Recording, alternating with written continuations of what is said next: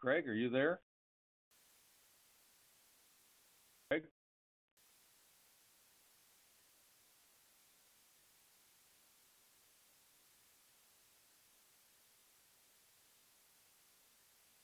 Done.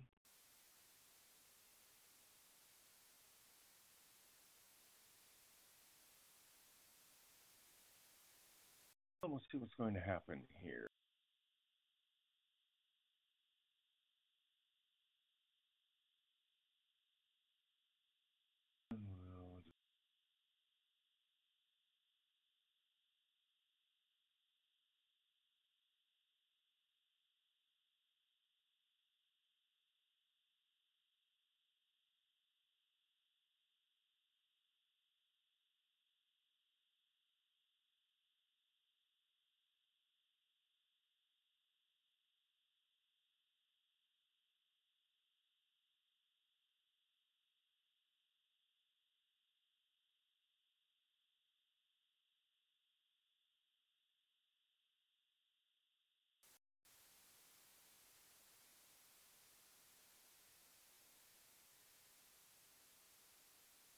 Bill, can you hear me? Yep, I can hear you. Can you hear me? Yeah, all this you have to manually unmute and stuff like that is a little different. Yeah, I had to do some too. Those got You're your kind of phone breaking number. up a bit. Okay. Got go your ahead. phone number. Can you hear me? I can hear you, but you're kind of breaking up. Can you hear me okay? Yeah, you're coming across fine. You're perfect. Okay, now you are too. So anyway, Okay. yeah, perfect would not be an adjective I would ascribe to myself. But anyway, maybe. Well, I've been called perfect something, but usually it's something uncomplimentary afterwards. You are a perfect. I've got a different screen here. I've got different warnings up. I don't know what the heck's going on. It said we were starting to record already, which is a little unfortunate, I think. Yes. But that's okay. Normally. Again. Yeah, normally How are you? I have control over it. I'm fine. Hey, or can you tell if our listeners who are tuning in, our loyal listeners, are people who are actually following while we're on, or are they people who are tuning in later on? It appears that most of them are downloading the show and listening to it later. Aha. Well, that's Not interesting. all of them, but yeah, we got to start encouraging people. Offer incentives. For doing things like actually asking questions. And I think if we ever figure out this new system, we'll do that. Yeah, that's right. Please ask questions. We have no room for answers. But anyway, that would be good. So, how are you doing? I'm doing well. We had, it's been a heat wave out here, and yesterday, for the first time, I saw on my car thermometer, the outside air was 108 degrees at one point. But it's a dry heat, right? Yeah, it is drier here than Ohio, so that 105 felt like 90 some. I mean, it wasn't awful, and it's going to cool off a little bit today, so it'll be better. We'll do well. Well, that's good. Yeah, we've as I sent you that email about the Western Basin Lake Erie getting hammered with algae blooms and stuff like that. That's never fun. No, they're having real trouble. But it's been a good week. Not too bad at all. Well, that's good. Well, ours is a wet heat down here, so that's what we tell people. Yes, but it's a wet heat. We just discovered that we have to start walking at like 6:30 in the morning if we want to go on our usual 6-mile walk or so,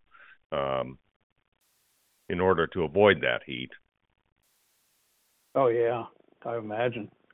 That's early. That's pretty nasty. Well, you're an up and early kind of guy anyway, right?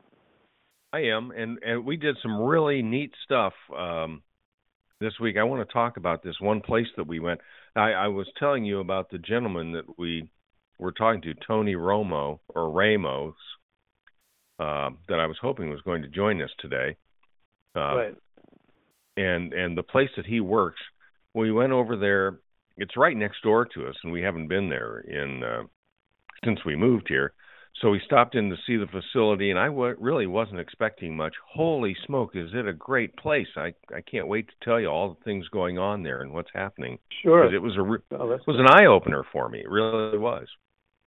Well, that's good. Always good to have an eye opener. So that's always, as I say, learn something new every day. Jimmy Valvano had that whole thing as part of his speech. I had a very strange dream last night that I was somehow giving the graduation speech at the University of Vermont, a school at which I had what I refer to as a brief but glorious career. Followed by the dean sending me a kind letter inviting me to take a semester off to reconsider my commitment to academic pursuits. It was very kind of him to do that. I mean, it was a personal letter too. It wasn't just a form letter. Oh, very nice. Anyway, but it was interesting because I was really having a ball enjoying it. I had a point. I was one of those things where I didn't need the notes and I could just talk, but it wasn't just as are many of my dissertations, rambling and pointless. But it's just it was kind of an interesting, happy dream. And I was saying, okay, so what's the message here? Go back and graduate or whatever. I don't know. Well, I learned the trick though to academic credentials is to do that you need a very clear picture of the word what an alumnus or alumni is. And it is not somebody who graduated from a place, it's somebody who attended a place. So therefore, you could take a night class at Yale and you could be an alum of Yale, you could be an alum of Harvard, Cambridge, do all that good stuff. I think that would be kind of an interesting venture to pursue. But anyway, that's it's neither here nor there. One of the things that you reminded me of when we moved here, we brought my father's Harvard chair with us, which we've always had at home. And my father had it in his home, and he always called himself a synthetic Harvard graduate because he went to a business course at Harvard, just a single course. I don't know how long it was, but he was able to get a chair, so he called himself a synthetic Harvard person. Well, it sounds like a Harvard person who would make up something like a synthetic Harvard person. Anyways, I'm scratching my head as I listen here and saying, well, what the heck does that mean? But anyway, well, that's cool. I didn't. I know there are executive courses that are there that people will attend from time to time, and so. So anyway, that you could be, you could have very impressive credentials, sure, and still not have to suffer the pain of trying to actually pass the courses there. So that would be my thing. What did you do in Vermont to be asked to reconsider? It started with not going to class. That was it was more what I did not do, and taking after 4 years of confinement of boarding school, deciding to break fully free of that experience by trying other experiences. And so anyway, there was copious beer available, which was not available in boarding school. I mean, we could drink in New York because the drinking age was 18, but it still was kind of fun because they had to bring it in over the border from New York, Plattsburgh on the ferry. That's how everybody got their beer. But anyway, so it was that, and generally it was also my first experience with bad college advising, and I certainly can't blame it all on that. But I had I'd taken a proficiency course or they have a screening course to see if you are what your level of capability is in something. And I did very well, on the math course, and they put me in a engineering calculus course that was 5 credits. And after the first test, which I thought I had failed miserably, but was delighted to have found out that I had gotten a 72 on the thing. And the teacher, I was kind of, until the teacher said, by the way, if you got any less than a 90 on this test, I would strongly urge you to drop out of the course because this is so basic, it was almost painful to give it to you. Wow. And so I went to my advisor and said, I need to drop out of this course. It was a 5-credit course. Their rule was if you failed half your credit hours, you were out. I had 18 credit hours, so I needed to fail 9. That was 5 down the drain. And then followed by a pre-med zoology course. I don't know who my person was that put me in the courses they did, but I'm sure they put me in so they wouldn't have to change any anyway. So that was a 4-credit course. So 5 and 4 makes 9, which is half of 18, and yep. Sayonara, Craig. So that was, of course, my parents were delighted, but anyway, it was an interesting experience, and so I listened to advisors when I went to Long Island University. Then it was C.W. Post College, now part of Long Island University, and almost. But I tell you, I didn't make the mistake on the advisor on the screening test they gave for French. I scored, I know for sure, the lowest score you could possibly get because I got a 0. Oh yeah, I knew all the answers. I mean, I had umpteen years of French in high school. I knew all the answers. I just answered them all wrong. So that saved me because I got an A in that course without having to study, and it was almost sayonara again, which would have probably sent me to the military. So at any rate, so I didn't listen to them, and I basically did my undergraduate backwards because I'm a kind of a hold-apart learner, and I started taking the courses I liked, and somebody said, well, how about prerequisites? What do you do about them? I said, well, it's easy. The dean, you go in and ask the dean to get her sign off on you taking a prerequisite. And I said, so I just... I found out that she signed her name in a specific color ink. So we just sat outside her office until we found out what color ink it was, forged her signature, went in and registered for what we wanted to register for.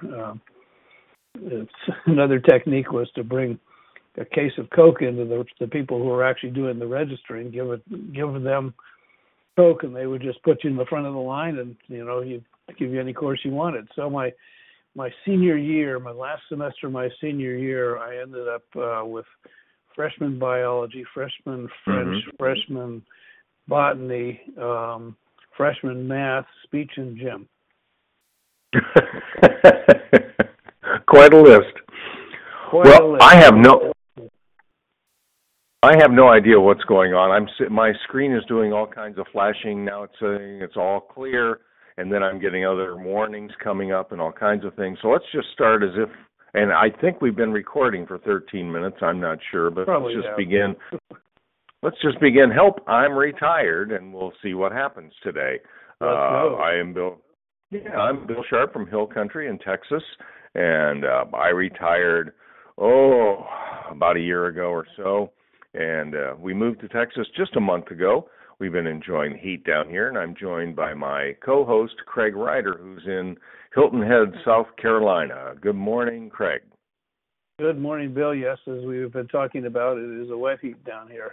So we very proud of that when people complain about the heat. But it's a fabulous day here. We're got stand-up paddle boarders going out and trying to get off the oyster beds, which is a good thing to do since they're not a good thing to run into when you're not fully clothed and protected. So they look like they've made their way around it. So fishing boats coming in, the dolphin boats are going out. So anyway, all a good day down here. Craig, are there any formal sort of retirement venues or facilities close to you that people attend or go to? Give me an example. I'm trying to think of what. Whether it's a YMCA or a campus that has courses for seniors, just activities and things, activity centers for some of us that are a little bit older. We have the Island Rec Center, which is part of the town of Hilton Head, that has a number of programs. I'm not sure how many are specifically designed for seniors. Or so many of the people who are down here are extremely active, both physically with golf and tennis and pickleball, which is a big sport down here, and they've got a wonderful master's program. So there are some places where that happens, but a lot of people that I have run across actually volunteer, and they don't need actually a formal group to be able to do that. They can pick up a cause, or they can take up a project, or whatever the case happens to be. So it's a very interesting place. They do have, and not to put an unhappy note on things, but for people who are suffering with memory problems, they do have some wonderful programs that have actually appeared on public broadcasting for people who have some memory challenges, and one of the thrusts here is to make the island a place that's friendly, user friendly for people that are suffering some cognitive challenges. But there are there's a place here called Sun City, which is, I guess, not just here but everywhere. It's like summer camp for adults, and they were showing me their activity book. We had friends that lived there, and it was like the phone book of New York City. It was just incredible, and it's very specific. If you like Southeastern Thai, 4-alarm vegan, meatless, obviously, dishes, there's a club for that. I mean, and they meet regularly and do all sorts of things. So some of the retirement communities have those built in. The people that are just residents don't have, I think, as many options here, but that through a formal structure. But there are country clubs and yacht clubs and things like that have lunch and learns. There's also the University of South Carolina in Beaufort has a new campus that they're building down here, which is going to be interesting once the traffic starts to hit down near Sea Pines Circle. But the goal of that too is to provide adult learning opportunities for folks. So anyway, yeah, there are plenty of opportunities here. I have been surprised. My image, and maybe this is a problem that we have in our country, we don't prepare people well enough. We do a good job helping them find careers or getting them out of a college if they don't belong there, but we have trouble. We don't prepare them for what to do after they retire or tell them what it's going to be like. I had a completely erroneous impression of what senior centers were like. We have one located right beside us, and its written mission is to proactively support healthy aging by providing information, services, activities, and rewarding volunteer opportunities that enhance the quality of life. And to me, that sounded deadly dull. I knew they had chair yoga, which doesn't fit someone in shape like I am. They had bridge. They have Meals on Wheels. They lend medical equipment, dementia care, kind of an adult daycare situation. Right. And that's what I thought was the majority of their class. I was wrong. I was way wrong. I went over there last week, and Lucia and I were looking for ways to volunteer, things we could do, perhaps help with Meals on Wheels, do something. And they provided me with some literature, and my gosh, they have classes in drone pilots. Wow. Basic flying of drones, drone pilot certification, doing videos with drones. They have all kinds of programs on Microsoft and other computer activities. They have informational programs, the things I expected, like elder law and that sort of thing. But then they have things like motorcycle certification courses, and they provide the motorcycles. So you don't even have to have a motorcycle to do it. I'm a big handgunner. I don't know if you knew that or not. Did you know that? I remember you saying that you brought guns with you, and which I did not know that before then. But tell me more about that. Yeah, I like handguns, and I like shooting targets and doing that. It's a lot of fun for me. They have courses in buying your first handgun. They have the Texas License to Carry course that they offer a couple of times. This summer they're offering it a couple of times. I guess there's one more time left. Dog obedience, collecting. Now this is a hobby I could get into. Collecting rainwater. What? Yeah. It's talking about building your own rainwater and solar system in your home, and it can supply all the power that you need to live off the grid, which is important to some people down here. They like to do that. But they have page after page after page of courses being offered. And then they do offer the nutritional services. They have, as I said, they have Meals on Wheels, and they give lunch, make it available 5 days a week. If you come into the Dietert Center, and it's very popular, the parking lot is always crowded at lunchtime. For a couple of hours, they serve basically the same meal that they send out on Meals on Wheels to the people, and you can pick it up for it's a donation, so you can give whatever you want to give.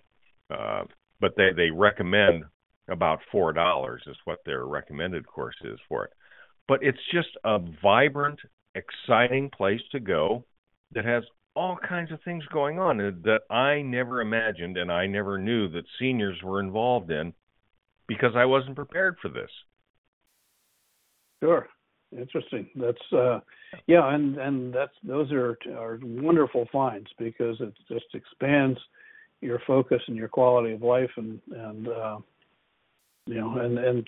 just a neat place. I say, and maybe it's just my experience, because when I first was here, I was working and away a lot, so I didn't get to know any of those things, and have gotten focused on other activities here, as you know, that have kind of taken me away from looking for those types of things. But that's it. Now, I think we talked way back when about the book that Dick Bowles wrote called The Three Boxes of Life and How to Get Out of Them, and they talked about just that we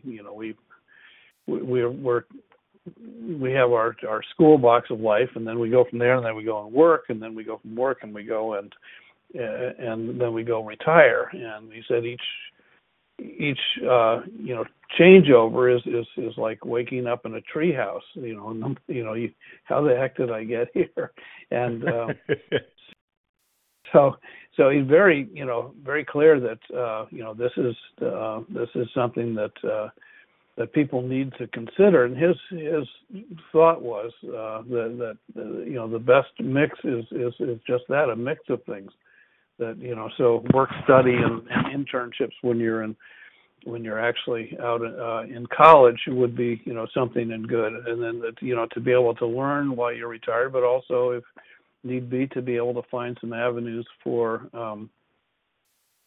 being able to earn money Sure. while you're retired. So anyway, I think that's the thing. But anything that gives you that opportunity to expand your horizons and not being locked into your own situation, because it deals back with the isolation we've been talking about, I think is certainly a wonderful thing to have. In what ways do you plan to use that? Well, I certainly think we're going to be volunteering. We're going to be offering to drive Meals on Wheels, do something to help with that program. Lucia has some experience in the financial side and administering the Meals on Wheels sort of program.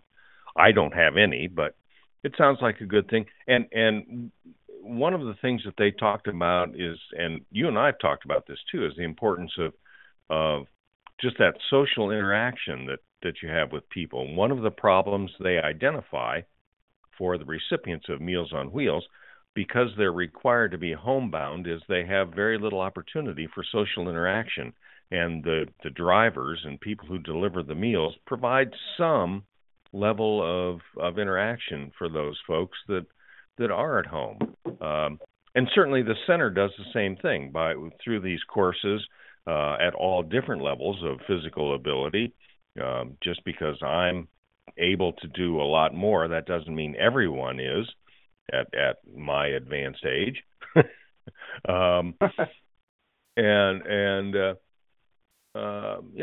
It's just, you and I have talked about that, the importance of that social interaction and the isolation that people feel when they're retired, and the problems that can cause. And I think we're hoping that we can talk with someone that has some insight into that particular problem. Sure. And if anybody does, we encourage them to call in. We have a brand new number. Did you know that, Craig? I did. That's how I'm here. Does the old number give you the new number? Have you tried that? No, it doesn't. I did try it, and it doesn't. It just says that's no longer a working number. It doesn't do anything for you.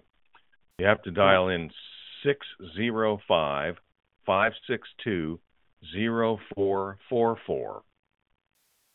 605-562-0444. That could present a challenge for people thinking that TalkShoe has disappeared. I mean, is there any message at all that our number has changed, or I would go to the website? I'm just interested. For those who are low tech like me, had you not let me know, we would not be having the conversation right now. So yeah, there are some very strange messages online. Actually, I had a different number to call this morning, not the 605 number, but that's what I dialed in on, so I could actually get through. And then I had to enter, of course, the ID number of this program, which is 144896. 144896. Help, I'm Retired is the name of the program. And then I was able to get through, and I heard you talking once I unmuted everyone here in the studio and was able to get things going. So I'm still struggling with this. I don't know what's going on, but we'll figure it out as we go forward. Yeah, that'll be great to figure out. But we haven't had a neighbor here who was homebound and was an architect and lived here for a long time, and very eccentric guy and very creative, but extremely eccentric. And not only that, he was, as sometimes happens, not always, but that he was had kind of alienated himself from some of the neighbors. And we one time he was complaining to Pat, who had run into him out at the mailbox, that he had in his bathrobe, by the way, that Meals on Wheels, he was hungry because Meals on Wheels never came. And so she told me, and I went over with a box of food or some food that we had, and knocked on the door, and I could see him sitting up in the living room watching TV, and he never ever moved to come down. So it was, and I don't know if he didn't hear me because I knocked and I rang the bell, and if nothing, I am persistent, as you will remember, I'm sure. So yeah, it's and that isolation just kind of builds on itself, becomes then people are alienating me. It becomes a self-fulfilling prophecy. So anyway, that's a big issue, and that'd be wonderful if you guys could get involved in that. And one of the things go ahead. Well, one of the things that I had not considered as a part of that isolation, and that's just my ignorance of the topic, was that there are times that you might ring the bell. This is what they were telling us as we were talking about volunteering. You might go to the home, knock on the door, or ring the bell, and no one comes. And so they said, you need to be patient, because they may not just hear you. They just, it's a hearing problem, and they may not hear it. They may not be paying attention. But also there could be an issue, a health issue. So they have a place for the volunteers to call to have someone come and check on them, like your neighbor who could be having severe health issues. And if the Meals on Wheels volunteer didn't come by, no one would know it, and they wouldn't have a way of getting medical help. Exactly, and so many people are reluctant to wear the I've fallen and I can't get up type of equipment. So it's it's because it's a a definite sign that you need that kind of thing. And so anyway, it's an interesting situation. But then I had thought of that years ago when I was in Dayton, was have a service that would call up and just in the morning just contact people, and maybe in the evening, in the afternoon, just call up and make a connection, say, hey, how are you doing? And fueled a little bit because I love to talk on the telephone, but wasn't a good business model, but it was the heart was there, yeah. So anyway, there's a lot of twists and turns. One of the things that in terms of spending time and what's going to be productive or worthwhile for individuals, and I may have described this before, but we probably have new listeners. But I was called in to do a program for some retired executives who had done a project and it didn't go well, and they were kind of at a loss at how they could use their talents. And making some assumptions about that, I kind of figured what had not gone well, and so just after a series of things where they did a couple of just very light assessments about what they'd like to do, then I said, okay, if a project has 4 phases, coming up with the idea, fleshing out the idea, laying out all the particulars, doing the project, and then doing the post-mortem on the thing, and kind of determining what we do, what went right and wrong, and then and so I assigned different corners to those different things, and I said, now I want you to go up and go to the corner that you like best, and they all went up to the coming up with the idea corner. And the one you like least, which was actually doing the project. So they got a clear picture of what happened, and they said, well, no wonder nobody wanted to clean up after the pancake breakfast or whatever it was. But well, no, that's your job. I came up with the idea. It's my idea. I'm done. Now it's up to you to do. And so they thought that perhaps there was no way they could really successfully contribute, and we started to explore that about how they could do that. So their gift to not-for-profits and different social service agencies, et cetera, was to help them come up with ideas that would work for projects that would earn money or would do whatever they wanted to do, and then hand it over for them to actually do and get out of the way and move on to do something else. So anyway, it was kind of an interesting thing, but I think it's important, again, is that people who come from a certain level of responsibility are still either trying to do that, or they don't recognize that what they're taking on really takes a very different skill set.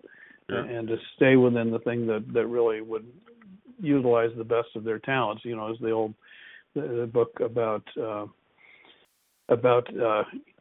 mindedness and whether we have a more closed-minded or open-minded approach to learning and life. And they said, your goal is not to be better than somebody else. Your goal is to be the best you that you can be.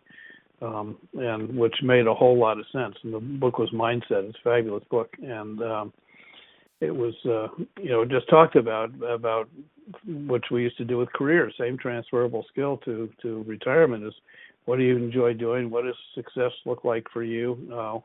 And then how can you start doing that?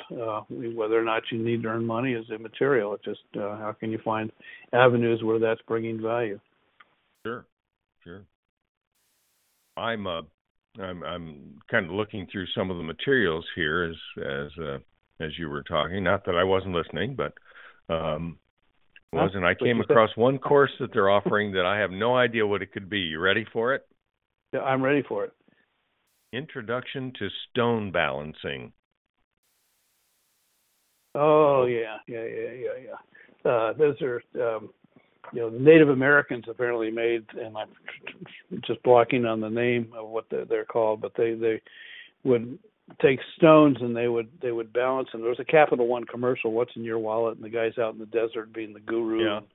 And the stone, and then somebody claps and all the stones tumble. But they're apparently kind of a Zen-like activity in which you actually try to build these stones so that they will stay up and be stable, but also understand that they are temporary. And as I say, I've forgotten the name of what it was. We were a cairn, that's right. And we were to build those when I was on my Outward Bound experience as a sign to the people. We were alone on. Everybody was alone on their own islands, and people would come paddling by just to make sure you were okay. And your signal that you were okay is to build a new stone cairn every day, so they could look at it and they see you were actually functioning. So anyway, that it is kind of a Zen-like thing, kind of like the sand garden, I guess, where you have a very small garden and a very small rake, and you make designs and things like that. So it's kind of so that's my best guess. That may be totally wrong, but especially out west, I think that would be a mental picture I'm getting of what that activity might be. And this is something that I would not expect living out here and looking at what we see on our walk through the desert every day. All rocks will be supplied, so There you go. That's good. You don't have to go out and find your own rocks. I think that's an advantage. Yeah, well, this is a good a good thing for that. That's and the desert is an interesting place. I never spent time there, but I was amazed. In one afternoon, did a quick tour. I was part of a program. We got the afternoon off, and just the things I learned in a small space. They didn't take a big space. They just took a small space. And we kind of explored that. It's everything you can learn right in this one space. You don't have to go driving around looking at cactus. That there's plenty of those. But if you stop in the space and really get to know this space, that's an important thing. And some of the ways that people used plantings there, both for good and for nefarious reasons, was very interesting. And the reasons why. The culture behind it. So it's kind of a history lesson as well as a geography lesson, as well as just a nature lesson. So it was cool. And now, describe to me a little bit your climate there, because I know it's very different than the wet heat of Ohio too. What we're told, and we've only been here, as I said, a month, and it's been quite warm, unusually warm. They have told us. Generally, this time of year, it's warmer. It's in the upper 80s and 90s generally this time of year. And then it does get cooler as October comes through and November. December and January seem to be the winter here. And we're told that that's a colder climate, and they can get ice in the morning, although it's usually gone by the afternoon. I don't know if they've ever seen snow here or not. I'm not sure of that, and I haven't been clear on that. But starting in February, or late January and February, they get into their fall season, and fall here is a real pollen producing season that seems to have a deleterious health effect on a lot of people with allergies. And that's why we came here last year in February, because we wanted to see that. We both have allergies, and we wanted to see whether we could tolerate it or not. And we had no problem, although I know that, once you get acclimated, things can change. And following that fall, then they have, or spring, I guess is what it is in late January and February. It's spring in the pollen season. And then it starts to warm up again, but it's not uncomfortable here in hill country. We're not like the rest of Texas, where it's flat and hot all the time and very hot. We just don't have that. So it's a very nice climate. Hot, yeah. Well, nice. Yeah. Ours is the average humidity we're seeing now is between 40 and 50%. Wow. That's typical humidity for us. So it's not as low as like in Arizona, but it's not the 90% we were used to in Ohio and that sort of thing. What do you have in South Carolina? 120% humidity. Some days you walk outside and you're wearing the weather. I mean, you literally are. It's just on you. The air down in Hilton Head, though, has a very soft quality to it. I mean, it's hard to describe, and I've had others use that same word because there's just no other way to describe it. I mean, it's just a very embracing almost type of feel to it when you walk out. But they're in the summertime, especially in August when it gets real hot and the winds aren't as blowing as strongly in the because the differential between the sea and the land is not that great, so it's not driving the breeze, and it's just quite can be quite uncomfortable. It hasn't really bothered me. We have to watch with our dog, picking our dog up when he goes out, that he's not walking on pavement, because the pavement can be 150, 160 degrees. And so they do warn you about that here as well, about keeping your dogs off of the pavement when it's so warm. Yeah, and they also have warnings. If people go out in the desert and they they're walking along and they're doing fine as adults, but they've got kids who are keeling over from heat stroke because the heat is down by the ground, and the parents are up in the air, and they're feeling breeze, so they're feeling quite comfortable, and the kids are really, not doing well because of that temperature differential. So it's all interesting. It's like cross country skiing. People used to put kids in backpacks, and and then they go out and cross country ski and they're sweating away, but the kid's just sitting there, and it could be some dangerous conditions. Well, I'm going to go out and take a walk in a little bit, and I think we've done. It looks like we've done about 42 minutes on the recording, which is longer than usual, and about half an hour in our normal conversation. But let's do this again next week, Craig, and see what we can find out. We had Kevin Hua joined us for a few minutes today and chose not to join in the call, but Kevin was with us live on the air, and we're happy to have Kevin join us. And we know there are a lot of people that listen. I'm going to try to figure out this control board if I can. So I'm going to end the recording, and we'll see what happens when I do that. If I lose you, Craig, I'll talk to you soon or send you an email, okay? Sounds good, Bill. Thanks. A pleasure as always. Thanks to everyone for listening to Help, I'm Retired. Stop recording.